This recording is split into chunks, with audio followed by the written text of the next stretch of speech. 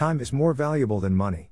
Because if money is spent, it can be recovered. However, if we lose time once, then it can't be recovered. A common saying about that time is that time and tide don't refuse to see anybody. It is actually similar to the existence of life on Earth, that is, the way life on Earth is true. This saying is completely true. Time runs continuously without any interruption. This does not wait for anyone, therefore, we shouldn't waste our precious time without any purpose, and in any age of our life. We should always understand the meaning of time, and accordingly, it should be used positively to meet some objectives. We should continue to learn something or something continuously from it. If it remains without any interruption, then why can't we do this?